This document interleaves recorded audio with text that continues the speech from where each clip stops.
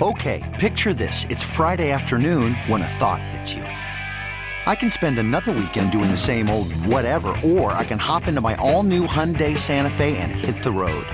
With available H-Track all-wheel drive and 3-row seating, my whole family can head deep into the wild. Conquer the weekend in the all-new Hyundai Santa Fe.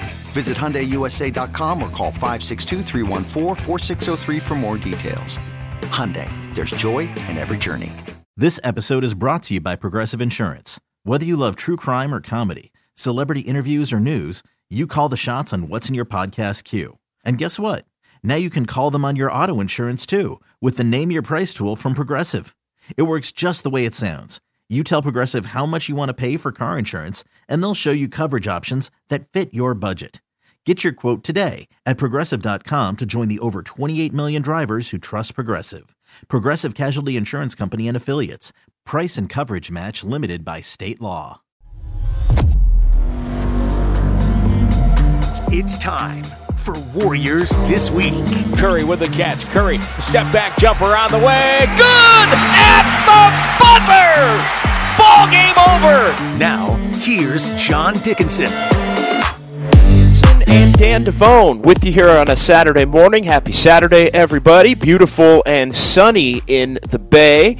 And the Warriors playing a little bit better basketball since we last spoke. Dan Devone, 2 of 3 for the Dubs, but does it really feel like this team's getting on a roll? They get GP2 back in the fold last night. Draymond on the way come Tuesday in Sacramento. But you look up and this team's 8-9. They're plodding along, playing a lot of ugly basketball games. Fortunately for them, winning 2 of the last 3. But overall, I just left Chase Center last night feeling like this team is just not where they need to be, and with more issues that need to be corrected than answers at this point of the season as to trying to be a team that's significantly better than they were a year ago. I think there were more questions despite the win yesterday. You get you mentioned that they're playing better, but are they? We could get into that game last night, and wow, I hate to, a win's a win, I understand, and especially when you're looking to get into this in-season tournament if you want to win your grouping, but that fourth quarter, if it's anybody other than San Antonio, maybe Detroit, maybe Washington, JD, I don't think you're winning that game. No, and that thought crossed my mind, and there was a brief moment, possession or two, where I thought, well, even San Antonio might be stealing this game, and you start to drift as to just how catastrophic things would look if you are the team that loses in that fashion to a San Antonio squad that had dropped 10 and now 11 in a row, with the Warriors able to prevail. So 888-957-9570, 888-957-9570. It is Warriors This Week on 95.7 The Game. We're with you until noon, so for the next 3 hours, again, your phone calls, your text messages, and a simple question. And we can get into the game, but I don't even think really it's about last night's game as far as this show goes. I think it's more about the last 3 games, and I think in a grand scheme, it's really more about the first 17 games of this season. And the question that was popping through my mind last night, again, walking out of Chase Center, was, do you feel like at 8-9, it's like, is the season a disappointment to this point? And I think you have to say, given the way that the Warriors started at 6-2, and yeah, even though they won 2 out of 3, but you look at 8-9, that's what, 2-7 in the last 9, and it just not trending in the right direction, looking like as they play more of the league, like there are more potential issues that this team's going to have to fight through. And just, I think in the grand scheme of things, it just, yes, the league is better, and I think the Western Conference is better than it was a year ago, but it is so hard for this team to win any game against any team right now, and it just doesn't, in my mind, it bodes as alarming, not even at the quarter pole, but with the games after this little break going to come fast and furious again, as they always do in the NBA, and just can this team withstand the long haul that puts them in enough of a position to where they feel good about themselves and in terms of seeding are in a good enough spot to where they can make that run to win a title. Like, can they be a playoff team? Of course. Are they a play-in team? I think it's all but a lock that they're a play-in team when it's all said and done, although currently 10th. I think there's a lot of teams that are automatic outs really at the bottom of the Western Conference, as much as I do think it is a better conference at the top and in the middle. But it just the turnovers have popped up. The defense without Draymond Green and Gary Payton II, both in the fold, has popped up. The secondary scoring issue is still there in that you don't know who it's going to be. Klay Thompson did have a couple of nice games, but really struggled last night, visibly frustrated in the game last night when he was pulled out of the game late in the half. Not about the sub, but just about the fact that he can't hit a shot, and I think was taking some bad ones, and just can't find the consistency that I think the Warriors need. I mean, he was in play to not finish the game last night, and I think Steve Kerr's intent was not to finish the game with Klay Thompson, but then Andrew Wiggins has a couple of bad plays and a really bad turnover that keys a Spurs run that put the Warriors from up 15 to up 3 in the closing seconds. And so it was as if Steve Kerr said, hey, I got to get Klay back in because I got to get Wiggins out. And so on a night-in, night-out basis, there are just a lot of question marks for this team. And I was just kind of wondering, how would you – 8-9 is a disappointment, right? I would agree with that. And I think that when you touch on those two players specifically, I think they're sort of the centerpiece in a lot of this disappointing reflection on the early portion of the season, as we're just 17 games into the campaign. And you talk about Wiggins. It looked as though he teases you that he turned the corner, that okay, here comes Wiggins, as he played well a couple of games back, and you're thinking that he's going to get on track. Same with Klay. Klay has flirted with being the Klay of last year in December and January, but then reverts right back to a guy that's been Mr. Inconsistent throughout the early portions of the season. And I think that if you don't have, and it can't identify that number two or somebody to offset the scoring from Steph, as we've talked about ad nauseum on this show, it's going to be problematic. I think that another question that we can throw out there is also, is this just a result of a team that's been without Draymond? Not to make excuses, but if you were to look at this thing as the glass being half full, you haven't had Draymond for the majority of the season. Steph was out for a little bit with the knee. You had no GP2, and the slow start to both Wiggins as well as Klay Thompson. Does that mean that once you come at full strength and once you play together for a couple of weeks thereafter, could this team be the sort of team that everybody envisioned as being a playoff contender, not a play-in team? I don't. Is that enough, I guess, is the question. Even at full strength, even at everybody being healthy and Draymond being Draymond, the question to me, with the West and sort of the changing of the guard, that it's, look at the Houstons of the world and the Oklahoma and these teams, the Minnesotas, there's been this shift of power where they're now the teams that are ascending to the top. And where do the Warriors find themselves in all of this? And the Warriors, even at full strength, can they compete with teams that are younger and more athletic? And compete over the long haul. It's not a matter of can you win a couple of individual games or even win a playoff series against one of these teams, but are you going to be in a position to where your overall standing is such to where you're not having to tax yourself the way that the Warriors did against the Kings last year to knock them out, and the Warriors earned it, and they proved themselves to be the better team over that 7-game series. But what did we see? We saw when the Warriors won, they just didn't have enough left in the tank against the Lakers, and the Lakers were a more difficult matchup defensively with some of their length and some of their size, and the Warriors just didn't.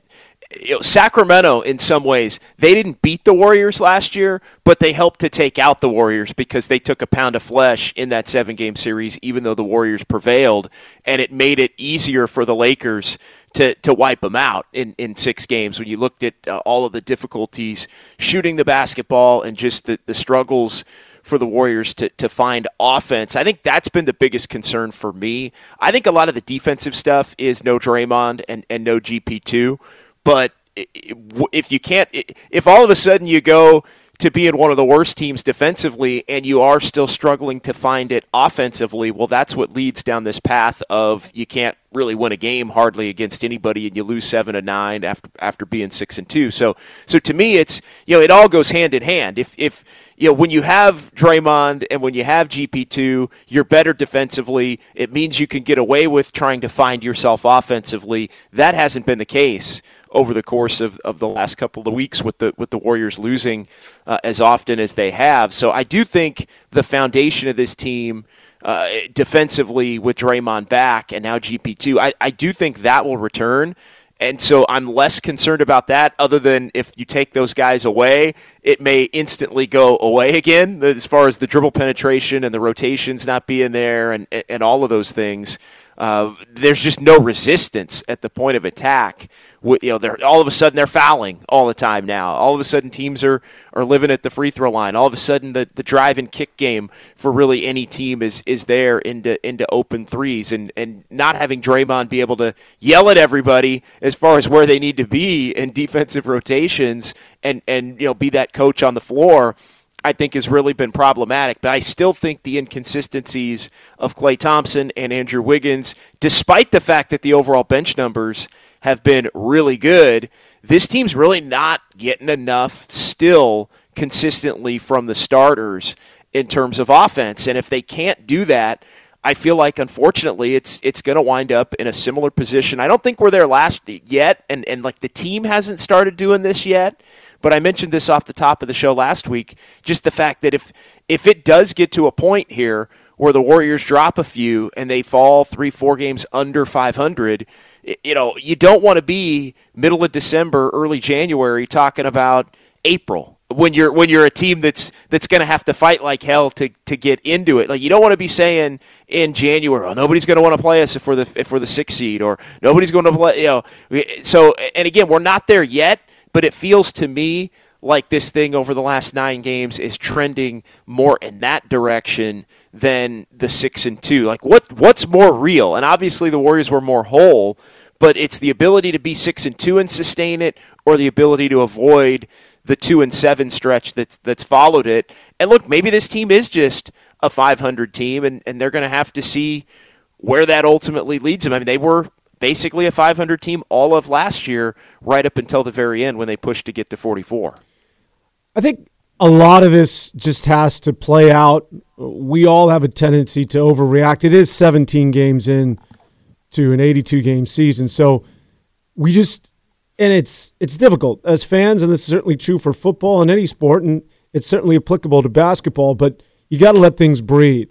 And I don't know, giving the Warriors the benefit of the doubt before I'm able to pass any sort of judgment as to, okay, this is who they are and this is the sort of team that they're going to be going forward, and getting to the playoffs is realistic or unrealistic as far as being a top seed and or are you a play-in team. So this, with the return of everybody being healthy and assuming nobody goes out and you keep Steph and no CP3 isn't going down, and they play a couple of months and you get knee deep into the season, and you begin to see the identity or the lack thereof of this basketball season, of this basketball team, you have a better idea of assessing just exactly who they are. So I'm holding out because I think Klay won't be, although you and I don't know how many more weeks we can continue to do the show and I say the exact same thing. I'm hoping that Klay can return to being Klay, and I'm assuming that Wiggins will get back to being Wiggs. We are getting a little deep into this, but I'll still hold out hope that those guys will turn a corner. Steph will be Steph. Draymond certainly will unlock the defense. And then we'll see where they're at after a month or two from where we are right now. The big question, and this isn't going to go away, are they too old? Is this just a matter of it's right in front of us and the king is naked, but whether it's because of the connective tissue they have to the community with 3 Hall of Famers, and now you add Chris Paul, that we just can't recognize what should be obvious to everybody, that your core is aging, and all this athleticism, and we're talking about the upswing of the conference with, the Minnesotas, the Sacramentos, and the OKCs of the world, and Houston you can throw in there, and that the Warriors are descending down that mountain simply because they're now a step and a half slower than everybody else. He's Dan Devone. I'm John Dickinson. 888-957-9570, 888-957-9570. It's Warriors This Week here on a Saturday on 95.7 The Game as the Warriors sit now at 8-9. They have won 2 out of 3, but they've also dropped 7 of 9 since the 6-2 start. Nothing for the Warriors today. This last night's game ended really a 2-week stretch where the games were coming fast and furious with back-to-back and then basically playing every other day for 2 weeks surrounding the holiday as well. Now mostly at home through that stretch, and the Warriors are going to get on the road a little bit more here coming up, but it's short trips. It's at Sacramento, then you're coming home and playing the Clippers, and you go to L.A., play the Clippers. We'll see where the Warriors wind up as far as the in-season tournament goes, and they did stay alive as far as that goes last night, moving to 2-1 in the group play portion of things. Sacramento is sitting now at 3-0 in the group play, so they lead the Warriors group at 3-0. Then you've got Minnesota 2-1, Warriors 2-1. Warriors and Kings play in Sacramento on Tuesday. Minnesota plays Oklahoma City on Tuesday, and so it's all going to come down to the final day. Bottom line, if the Kings win on Tuesday, they win the group and move on. If the Warriors win, then they would either need Minnesota to lose to Oklahoma City, and that would put the Warriors as the winner of the group at 3-1. If Minnesota wins, then you got the three-way tie scenario with the Warriors, Kings, and Timberwolves, and it would go into point differential and all of that. And the Warriors, I think at this point, although it can change, would have to beat the Kings by 13 or more if Minnesota were to beat the Oklahoma City Thunder to make it that three-way tie scenario. So that impacts the schedule more than anything moving forward for that first week of December after the Warriors play in L.A. against the Clippers a week from today in the afternoon. And so we'll see. Still a shot to get to Vegas, still a shot to make a run in the in-season tournament. The Warriors kept that alive. We know Golden State's played well this year against Sacramento, stealing the game back in November, the early part of November the 1st, at Chase, and then winning in more convincing fashion a week before that, Game 2 of this season in Sacramento. So just a kind of general question on the board, 888-957-9570. It's just how you feeling about this Warriors team at 8-9, and do you think the 8-9 is a disappointment to start the season? I think it has to be considered a disappointment. Now, you could make the case, given the injuries and trying to figure out a new squad, new rotation, players in new roles, that they've held it together at 8-9. But again, the thing that I just keep coming back to is you were 6-2. You had an opportunity to be in the 10-5, 10-6 group. If you could just hold serve through this last couple of weeks, you had a ton of home games, and you let it slip. And so, yeah, this team might be better, and I think they've shown that they're probably going to be better significantly on the road. But if they can't back it up at home, then you become this just different version of a very similar team to what they were a year ago. And here's the thing we know. If they're what they were a year ago, they're not winning a title. Like, they're not winning a title if they are a different version of the same from what they were a year ago, Dan. Let me just put this to you. When we think about the beginning of the season, which I agree with you is a disappointment, just two things jump out at me. It's the turnovers. The 24 last night was ridiculous. 8 in the fourth quarter, which made that a one-possession game with the San Antonio Spurs team that came in as one of the worst losers of 10 in a row. It's the turnovers, but listen, the turnovers have always been there, right? That's just the way they play. If you're going to get out and run and sort of redefine the way we play basketball during this dynastic run, they've accepted the turnovers, but then there's that sort of happy balance. Well, we want to play Warrior basketball, but let's also control the ball and make sure that this doesn't get out of hand. It's something that they have to get their arms around each and every year. And also it's the lack of height, which is another thing. The fact that they don't have that conventional big, I think if you would, Steve Kerr would tell you, well, yeah, you could have, that was applied to us 2 years ago, and people said you don't have that big, you can't match up with the likes of Boston and company, but that works to their advantage when they want to expose the bigs defensively from other teams, or, if Looney is your big, you still have proper spacing, and he can't as much as he did earlier in his career, but he can still close out on guys. I would say this, JD, is that, yeah, that was true when you had peak Steph and peak Clay, although Steph is still Steph, but when you had guys that were younger again and more athletic, it was easier to overcome the 24 turnover nights. Like, you could still win games like that. You could still play that way.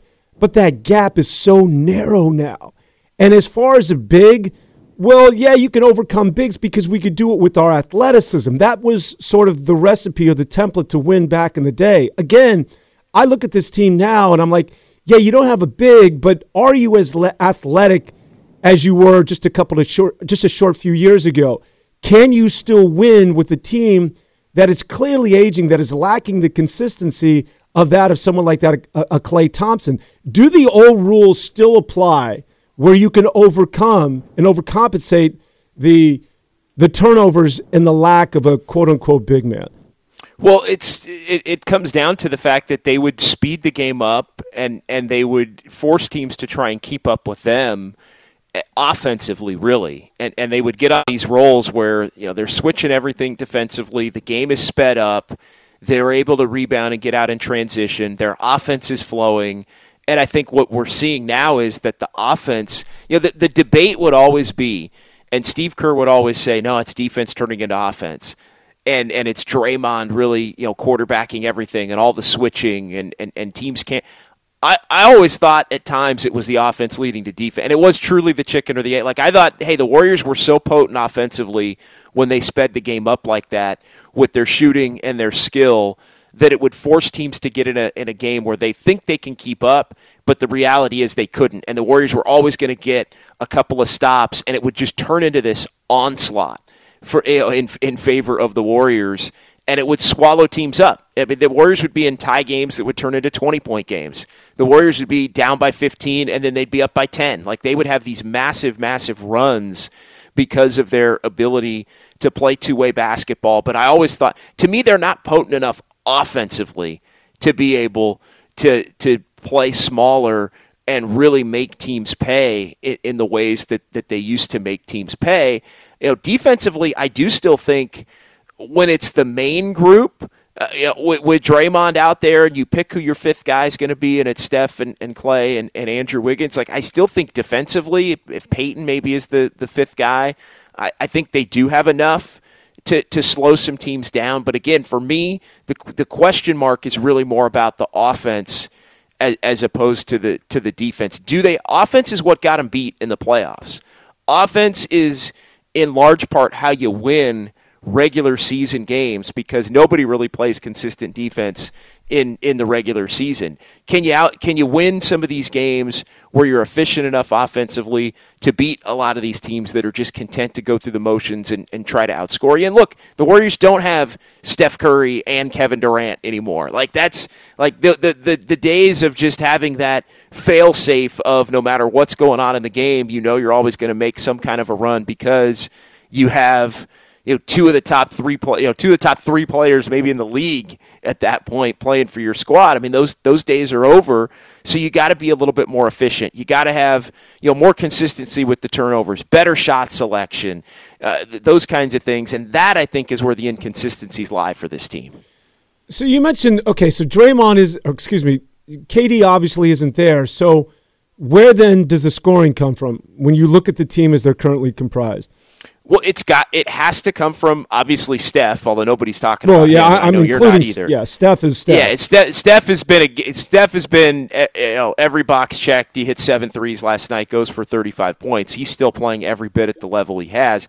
It's got to be Klay Thompson and Andrew Wiggins, because I think you could make the case, Dan, that you look at the bench, and while it hasn't, there haven't been these eye-popping numbers, although Dario Saric has gone 20-20-20 in the 3 in-season tournament games. How about that for Saric has ramped his game up in the in-season tournament. But as much as you could argue he's been their second best player offensively. And if I was to tell you that at the beginning, JD, if I was to tell you that at the beginning of the season that 17 games in, Saric is going to be your second best player, that would speak volumes. That'd be great because Saric was a great find, but it'd also be like, whoa, that's a head scratcher. you'd like it, and he has offensively been a steal, but it also tells you that something's up with Wiggins and something's up with Klay Thompson. Bench aside, because I think even Jonathan Kuminga at times is you don't always know where you're going to get it, but the Warriors have gotten enough from the bench. So and they've gotten enough from Steph. Like overall, like I think if you put individual games and the collective bench in a box and you say, are you getting enough? Like the Warriors are getting enough. They're outscoring opposing benches in 15 to 17 games to begin the season. So like that part of it is, I'm not blaming anybody on the bench. Could they be more consistent? Could there be a easier delineation as to, the players that should be playing every single night, as Steve Kerr mentioned on our air earlier in the week? Sure. But to me, it comes down to Andrew Wiggins and Klay Thompson. Like that's where the Warriors are not getting enough consistent offensive production to, be in the position they need to be in to win a lot of these games and overcome a lot of these areas in which they're deficient otherwise, as far as the athleticism and at times the defense and to your point, even the size. So with that being said, and I agree with you, it is obviously Wiggins and it's Klay Thompson. So how confident are you and or Warrior fans that Klay Thompson is going to be Klay Thompson, or where's he at in his career as far as the consistency word? And secondly, Andrew Wiggins, who is about as streaky and hit of a miss, and sometimes he's really good and then disappears for a month. So if it's relying on those two, you have Steph, and should Steph suffer an injury, I mean, I have no idea what you're going to do, but you have Steph being Steph. But then if it comes down to those two specifically, what's the level of concern and or confidence or the lack thereof when you're talking about Klay Thompson and Andrew Wiggins, knowing their recent history? Look, I do think Klay's going to be better than he has been. I think that the back, it's the old back of the baseball card or back of the basketball card. Like the numbers are going to be closer than what they are right now to what his career averages have been. Mm-hmm. It's just a matter. And look, last night was a game where he didn't shoot it well, but he did have 6 assists. Like I almost in some ways give him credit for last night. But again, you're doing it against San Antonio because what have I said? You can't win, or the Warriors have a real difficult time winning when Klay plays awful. I don't think Klay played awful last night, top to bottom. I don't think he shot it well. I think he took some bad ones. 3 of 11 certainly isn't good. 0 of 4 from 2-point range certainly isn't great. But it was a 3 of 11. And what we've seen is the 3 of 11 even is better than the 6 of 18 or the 6 of 19 type game. Fewer shots, trying to keep it moving. I think the 6 assists tell you that Klay Thompson is willing to try and move the ball, as frustrating as it may be at times, because I think he wants to inherently take a lot of the shots that over the course of his career he's made more consistently than he has in this first month of the season. But there's a conscious effort to keep the ball moving. And I do think there's a conscious effort to get make an impact in other ways, whether it's defense. And look, the defense, Klay's bringing an honest effort defensively every single night. Like, I don't even think that's effort-based. I think at times Klay's playing pretty good defense, given the matchups that he has. But there are also individual matchups on certain nights where it's like, whoa, this guy can't obviously cover the little guards like he used to, but even some of the wing players that have some quicks that he gets matched up on, it's they're trying to, I don't want to say hide him, but they're trying to maximize his where his athleticism is at with some more players on the opposition. And even those, I think, on certain nights against certain teams in certain portions of games, it's like, whoa, this is a tough matchup for Klay. And he is kind of getting beat.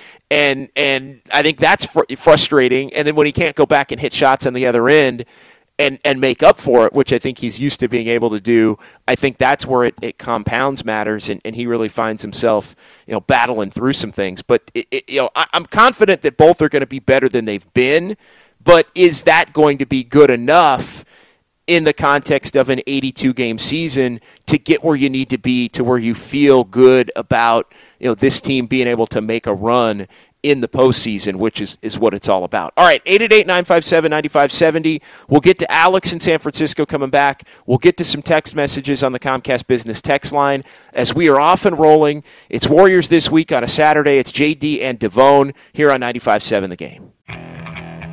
Okay, picture this. It's Friday afternoon when a thought hits you. I can waste another weekend doing the same old whatever, or I can conquer it. I can hop into my all-new Hyundai Santa Fe and hit the road. Any road. The steeper, the better. Because my all-new Santa Fe is available with H-Track all-wheel drive, so I can hit the trail without a worry in the world. Heck, with 3 rows and best-in-class rear cargo space, I can pack the whole family in with all our gear. We've got available dual wireless charging for our phones, so we'll never lose touch with civilization, and we won't lose touch with the primordial power of Mother Earth. So which is it? Waste the weekend or do something a little more epic? And conquer it in the all-new Hyundai Santa Fe. Visit HyundaiUSA.com or call 562-314-4603 for more details. Hyundai, there's joy in every journey. We really need new phones. T-Mobile will cover the cost of 4 amazing new iPhone 15s, and each line is only $25 a month. New iPhone 15s? It's better over here. Only at T-Mobile, get 4 iPhone 15s on us and 4 lines for $25 per line per month with eligible trade-in when you switch. Minimum of 4 lines for $25 per line per month with autopay discount using debit or bank account. $5 more per line without autopay, plus taxes and fees. Phone fee at 24 monthly bill credits for well-qualified customers. Contact us before canceling account to continue bill credits or credit stop and balance on required finance agreement due. $35 per line connection charge applies. See T-Mobile.com. I'm Sandra, and I'm just the professional your small business was looking for. But you didn't hire me because you didn't use LinkedIn Jobs. LinkedIn has professionals you can't find anywhere else, including those who aren't actively looking for a new job, but might be open to the perfect role, like me. In a given month, over 70% of LinkedIn users don't visit other leading job sites. So if you're not looking on LinkedIn, you'll miss out on great candidates like Sandra. Start hiring professionals like a professional. Post your free job on linkedin.com/recommend today.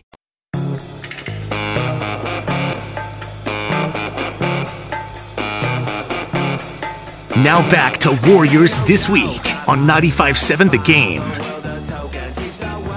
All right, rolling along here. John Dickinson and Dan Devone, 888-957-9570, 888-957-9570. It's Warriors This Week. Again, JD and Devone, we're with you until noon here on 95.7 The Game. Couple of text messages that I wanted to get to, trying to make some sense of the 8-9 Warriors start, and also want to get to the phone lines as well. Do we still have Alex on the phone line there, Dan? We do. All right, let's get Alex in here. We appreciate Alex holding through the break, and so we'll start with Alex here this segment on 95.7 The Game. Hey, Alex. Hey, how you doing? Good.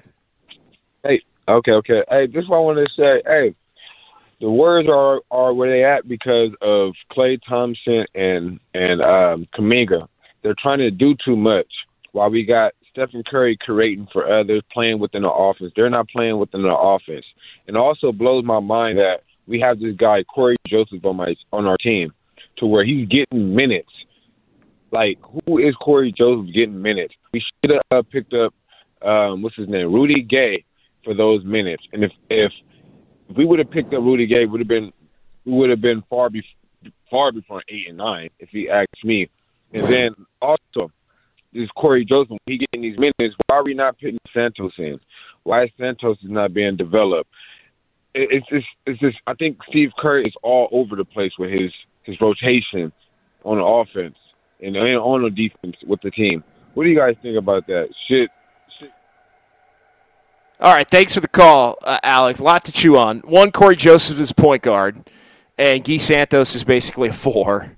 And Rudy Gay was in camp and didn't earn a spot on the team. Rudy Gay looked done in training camp. And I think the Warriors wanted to give that spot to Rudy Gay, but he didn't have it in the tank. And so, I don't know, maybe Alex is running material there, but I don't think Rudy Gay being on this team, one, I don't think he'd be playing a lot. And two, he wouldn't be having any impact on turning an 8-9 team into a 10-7 team or an 11-6 team or anything like that. And look, Corey Joseph, he didn't play last night. He's barely played. The only time he's played has been when Steph was out, and you need a backup point guard.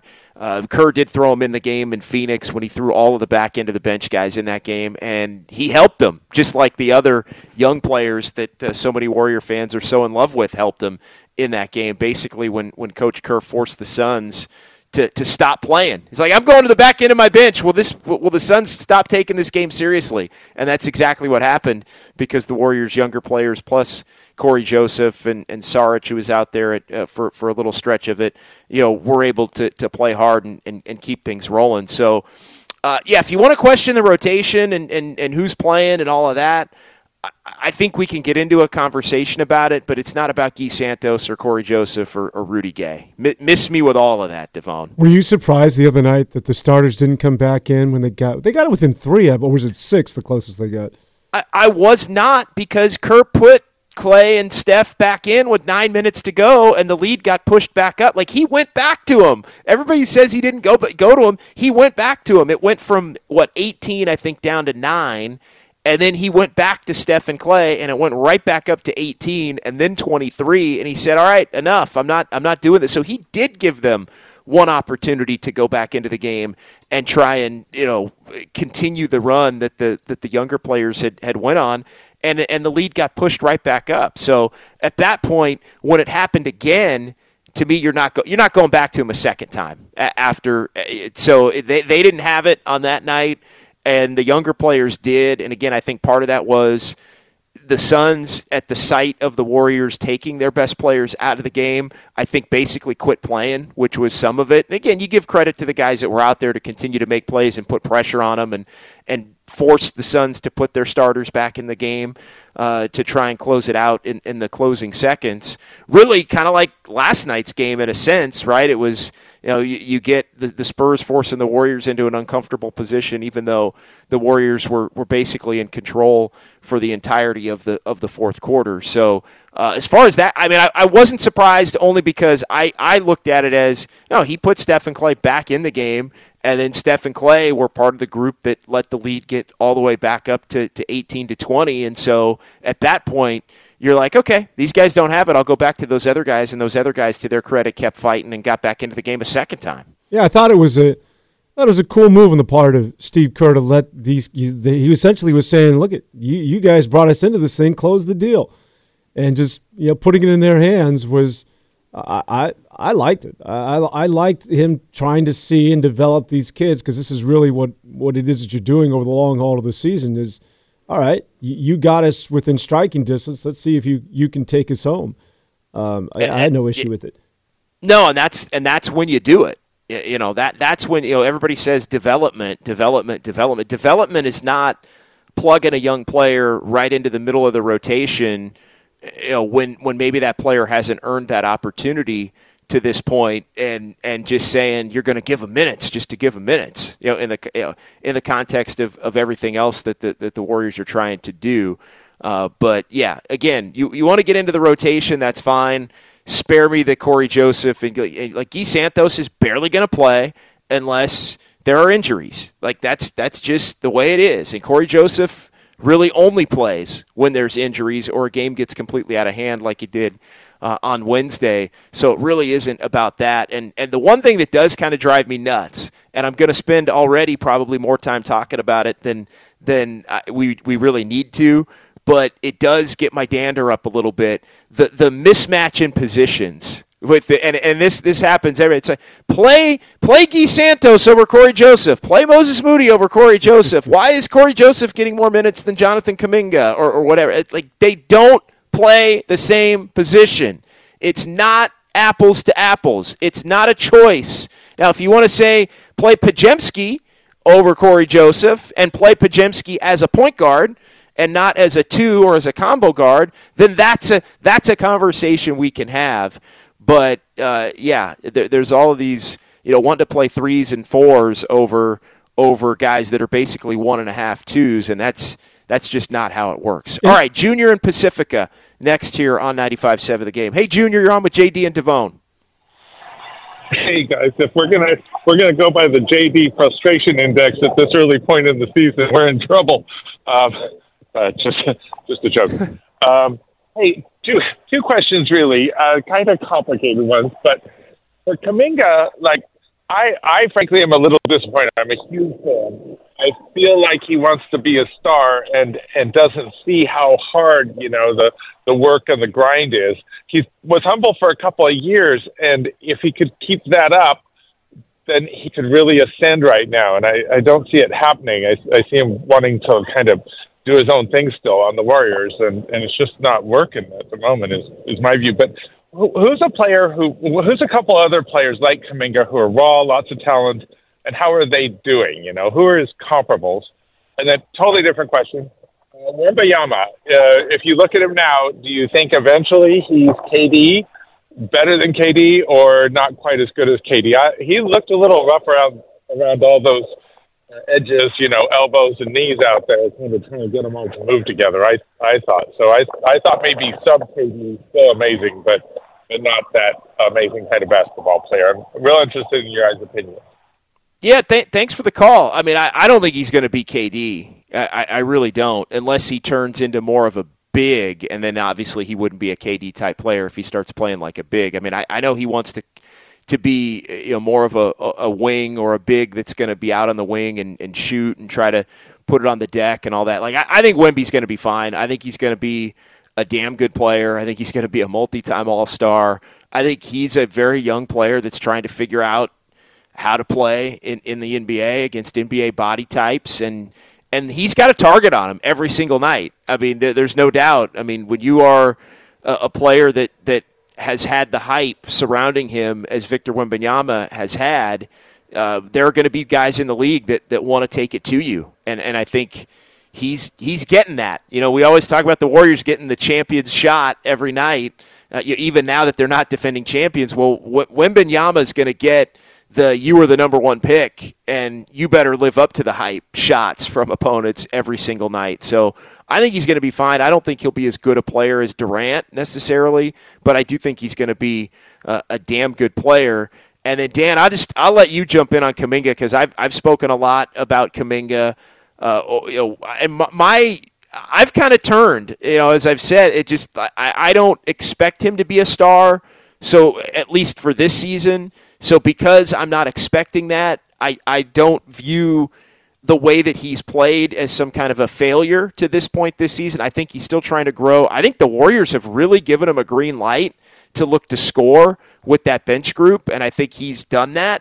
You know, he's looked to score at times without regular success. He did help him in the fourth quarter with 11 of his 12 points, and the Warriors needed all those points. But to me, the question on Kuminga remains the same, and that is, can he prove himself to be a consistent role player on this team, which helps them try to win an NBA championship? And to that end, I will say I think he's been a little disappointing because he hasn't been consistent. He's helped them about half the time, maybe a little less than half the time, and he hasn't really helped them probably, you know, I don't know, it's probably 55-45, something like that, in terms of when he hasn't been able to fill that void versus when he has.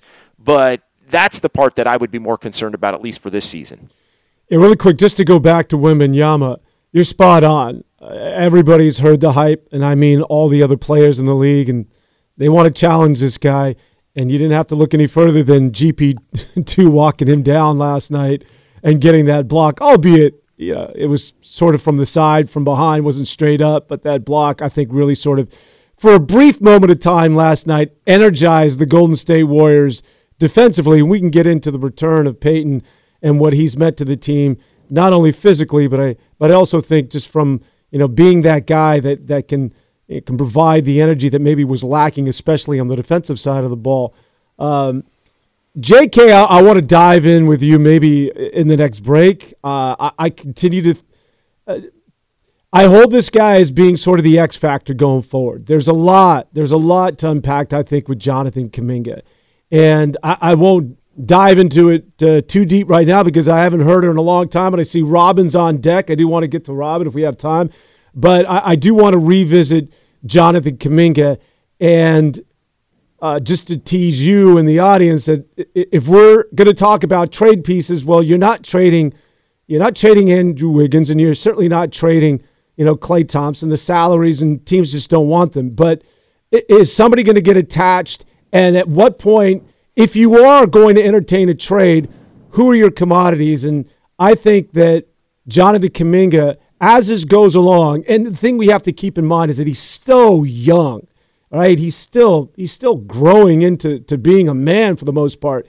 But I think that if you're talking about improving this team and getting somebody that is going to be an impact player, not a Zach LaVine, that doesn't make any sense at the end of the day. You're still not going to make a deep run. But if you're going to get somebody and really change the structure of this team, I think Jonathan Kuminga, as the weeks go by, is slowly making a case for himself, much like that of Weissman in the early days, of potentially being that guy. But that's something that we can certainly get into a little bit later. Yeah, it's really tricky because I think with Kuminga, the better he plays, the more enticed you are to keep him, even though the better he plays, that's where he gets. Like, I don't think his trade value to this point is where you're going to get that big-time impact player. Like, I think I think he needs to play better to put the Warriors in position to where they could get a player like that for him. At this point, and a lot of Warrior fans don't want to hear this in all likelihood, but you're looking at trading Kuminga for a role player that's a better fit. And I don't think the Warriors really want to do that, considering the upside that he has. But if he plays better, then you can get a better player for him potentially if you look to trade him. But the problem with that is if he plays better, then you're the Warriors and you start to say, well, wait a minute. We want to hang on to this guy who you've got control of in terms of being able to make him a restricted free agent and match offers and extend and all of those things. So it is a little bit of a catch-22 because the better he plays, the more apt to want to keep him you are. And when he's been more inconsistent like he has to begin this season, then you're more apt to want to look to move him. But you're also going to get, I think, a lot of offers that don't make you feel real good about moving him in that vein. So I think to this point, again, while I'm not down on Kuminga because of my expectations for Kuminga, I do think if you start going through, I do think he's been disappointing overall this season in that it hasn't looked more consistent as a role player. And so I'm with you. I think, I do think, and the caller saying, that he wants to be a star. I think, I'm not going to say he's let that go. I do think he still, but I also think he has really tried to do what the coaches have told him and wanted him to do, and I think they're giving him some leeway in some of these games where he doesn't play well to go back. I mean, last night's a perfect example. Jonathan Kuminga played so poorly in the first half that if he didn't play again in the second half, you couldn't have argued with it.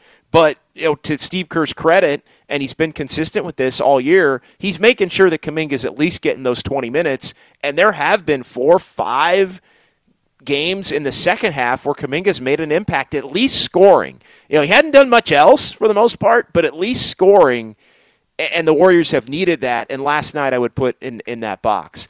Robin in San Francisco is next. Hey, Robin. Hey, you guys. Happy Thanksgiving. Happy holidays. I hope it's not too noisy in here. I'm in food court trying to talk myself out of buying this banana cream pie. Don't do it, Robin. Don't do it, Robin. I fried some bacon the other day. I hadn't had bacon in I don't know how long. And they were eating all the bacon up, John, as I was cooking it. I was pissed, okay? Every time I turned my back, it was like stealing the bacon. Anyway, I just called in to say I want to know what the goals are. So the goal is to win a championship, right? So I think it's pretty much, to me, an unrealistic goal because they don't have the team. They have talent, but talent doesn't equate to always winning, okay? So is the goal to remain competitive? So this is how I tend to look at things. As it stands right now, I think that the core are too old. I think it's obvious they're a step slow. I think Clay's playing out of frustration. I think everybody is an asset that you can get something for, depending on what your goal is, except for Steph Curry. Okay, that's who's not an asset to be, bought. So Jonathan Kuminga, which is Dan's boy, I think is not as great as you think he's going to be. So I just think that the organization and the team are at an impasse here. They've come to a fork in the road. I think Kerr's offense is stale.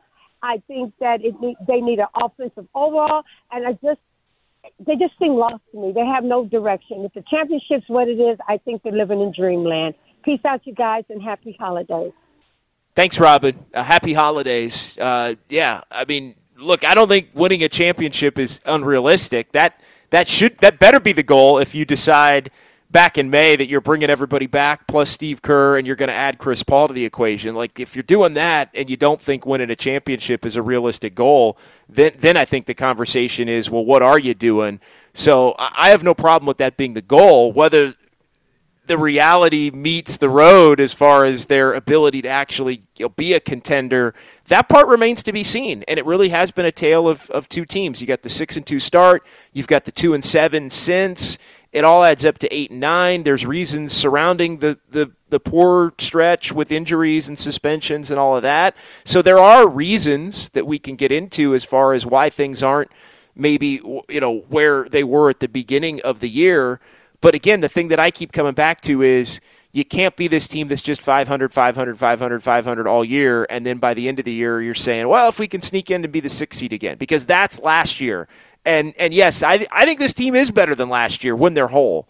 But are they going to be whole consistently enough to have even the record that they did last year in a Western Conference that I think is better? That's the question. Just to get back to Jonathan Kuminga, and Robin mentioned how I was so in on JK, and I was. And just to revisit, and we can we can move on off of this, but the trade piece, the reason why it's trending that way to me, it's not so much of his play. That's certainly, that's a big part of it. But at some point, as the relationship goes forward between him and Steve Kerr, you begin to see that maybe culturally he's not a fit. Now, look, am I talking out of bounds? Potentially. But I felt last week was really sort of revealing, that the unveiling that they had a talking to with him. And Steve Kerr specifically said how, I don't know if, he's one of those pouters when he mentioned that in the post-game comments, if he was indirectly talking about Jonathan Kuminga, but immediately told me that, okay, something's amiss here and it's more than basketball. Going back to last year, I would get on the air, JD, and I would go after Jordan Poole at the height of his popularity. And I would say, and Robin used to call in and just hammer me, I would say, do not be surprised if this guy gets moved to the offseason. And people just said, you're out of your mind. He was the second leading scorer. And it wasn't so much that he was scoring the basketball, but I just said culturally he doesn't fit because he didn't play defense. He turns the ball over, and I think there's just something amiss in terms of the personality and the way the Warriors do things. And it doesn't all result from the punch with Draymond Green. And again, it's very early with Jonathan Kuminga. But I saw him come off the floor, and this is after we had a meeting with Jonathan Kuminga, and even Jonathan Kuminga said, I've talked to players, and I need to change things. After that discussion, the first game was against Phoenix, and I saw him walk off the floor, and it was a deliberate pouting sort of, I'm going to take my time to the bench because I don't think I should be coming out of this game. And I'm beginning to recognize that when Steve Kerr makes these decisions, it's based on that as much as anything else. I think Steve Kerr and management have always, maybe more than other teams, put an emphasis on whether this guy fits into what it is that we're doing. Can he play with Steph? Is he a Steph type of guy? A cheerleader, a guy who's joyful, enjoys the game? You can recognize that. Say what you will about Podziemski or Trace Jackson, but you can see that is in their DNA. You don't see that in Kuminga, and that, more than anything else, or as much as anything else, I think is sort of the impetus of potentially what could be a trade piece going forward. Yeah, I don't disagree with anything that you said there. I think the Warriors know that at times the way that they deal with Kuminga, it's intricate, right? There's a lot. It's layered. I think is probably a better way to put it, because he is a young player with a lot of talent that I do think has a pretty high opinion of his game. I think he wants to be a part of what's going on with the other key contributors on this team. Like, I think he looks at himself and says, I'm every bit Andrew Wiggins and Steph Curry and Klay Thompson and Draymond Green. Not that level of player or that level of accomplishment, but I should be the fifth on the court with the other guys that are all the made dudes that are going to get their time no matter what. Like, I think he does view himself as a player on the come in that respect. but he also has been, and we talked a little bit about this last week, he has been a player that at times you wonder when he gets pulled out of a game, is he so upset because he sees somebody else playing well, maybe in his spot, that it's hard for him as a young guy to openly cheer because he's thinking, damn, well, I have a tough enough time getting the minutes that I feel I should be already getting to begin with. Now I'm getting ripped out of the game and I'm sitting over here and the dude that's in for me is playing well, and so he's probably going to get more of that run. So I think there's a balance with the Warriors and how they have to talk to him, explain things to him, challenge him, love him, like all of those different things. I think there's a balance that goes into it for a young player that's trying to find himself as far as his career and his ceiling, which I do think is still pretty high, and his ability to help this team this season. And so, I think it is still more of a work in progress. I think it did start in the offseason when, things didn't end well last year for Kuminga with the not playing in the playoffs, and then, the things that came out of his camp with wanting, guaranteed playing time or basically wanting to go. And so it's interesting. I've said this a few times. I feel like the Warriors have almost made a pact with Jonathan Kuminga. We're going to give you the 20 minutes regardless. It's up to you to get beyond that. We'll even put you in positions where you can try to cook offensively when you're on the floor, but you got to do other things. And I feel like the other things, for the most part, really haven't been there at all. Like, I think the rebounding, hustle plays, defense, for the most part, have been completely non-existent. And then there have been a handful of games where he's had some poor first halves and some pretty good second halves offensively. So top to bottom, I think it probably goes in the slightly disappointing category this year, but I'm not looking at it as far as I never thought there was going to be this massive third-year leap where he's a borderline all-star and he's the second or third best player on the team, helping to take up for maybe others who are on a little bit of a decline. But it's a long season, and he is without a doubt a talented kid. All right, overdue to pause here. He's Devone. I'm JD. 888-957-9570. 1 hour in the books. 2 to come here. 95.7 The Game. This episode is brought to you by Progressive Insurance. Whether you love true crime or comedy, celebrity interviews or news, you call the shots on what's in your podcast queue. And guess what? Now you can call them on your auto insurance too with the Name Your Price tool from Progressive. It works just the way it sounds. You tell Progressive how much you want to pay for car insurance, and they'll show you coverage options that fit your budget. Get your quote today at Progressive.com to join the over 28 million drivers who trust Progressive. Progressive Casualty Insurance Company and Affiliates. Price and coverage match limited by state law. Okay, picture this. It's Friday afternoon when a thought hits you. I can spend another weekend doing the same old whatever, or I can hop into my all-new Hyundai Santa Fe and hit the road. With available H-Track all-wheel drive and 3-row seating, my whole family can head deep into the wild. Conquer the weekend in the all-new Hyundai Santa Fe. Visit HyundaiUSA.com or call 562-314-4603 for more details. Hyundai, there's joy in every journey. We really need new phones. T-Mobile will cover the cost of 4 amazing new iPhone 15s, and each line is only $25 a month. New iPhone 15s? It's better over here. Only at T-Mobile, get 4 iPhone 15s on us and 4 lines for $25 per line per month with eligible trade-in when you switch. Minimum of 4 lines for $25 per line per month with autopay discount using debit or bank account. $5 more per line without autopay, plus taxes and fees. Phone fee at 24 monthly bill credits for well-qualified customers. Contact us before canceling account to continue bill credits or credit stop and balance on required finance agreement due. $35 per line connection charge applies. See T-Mobile.com.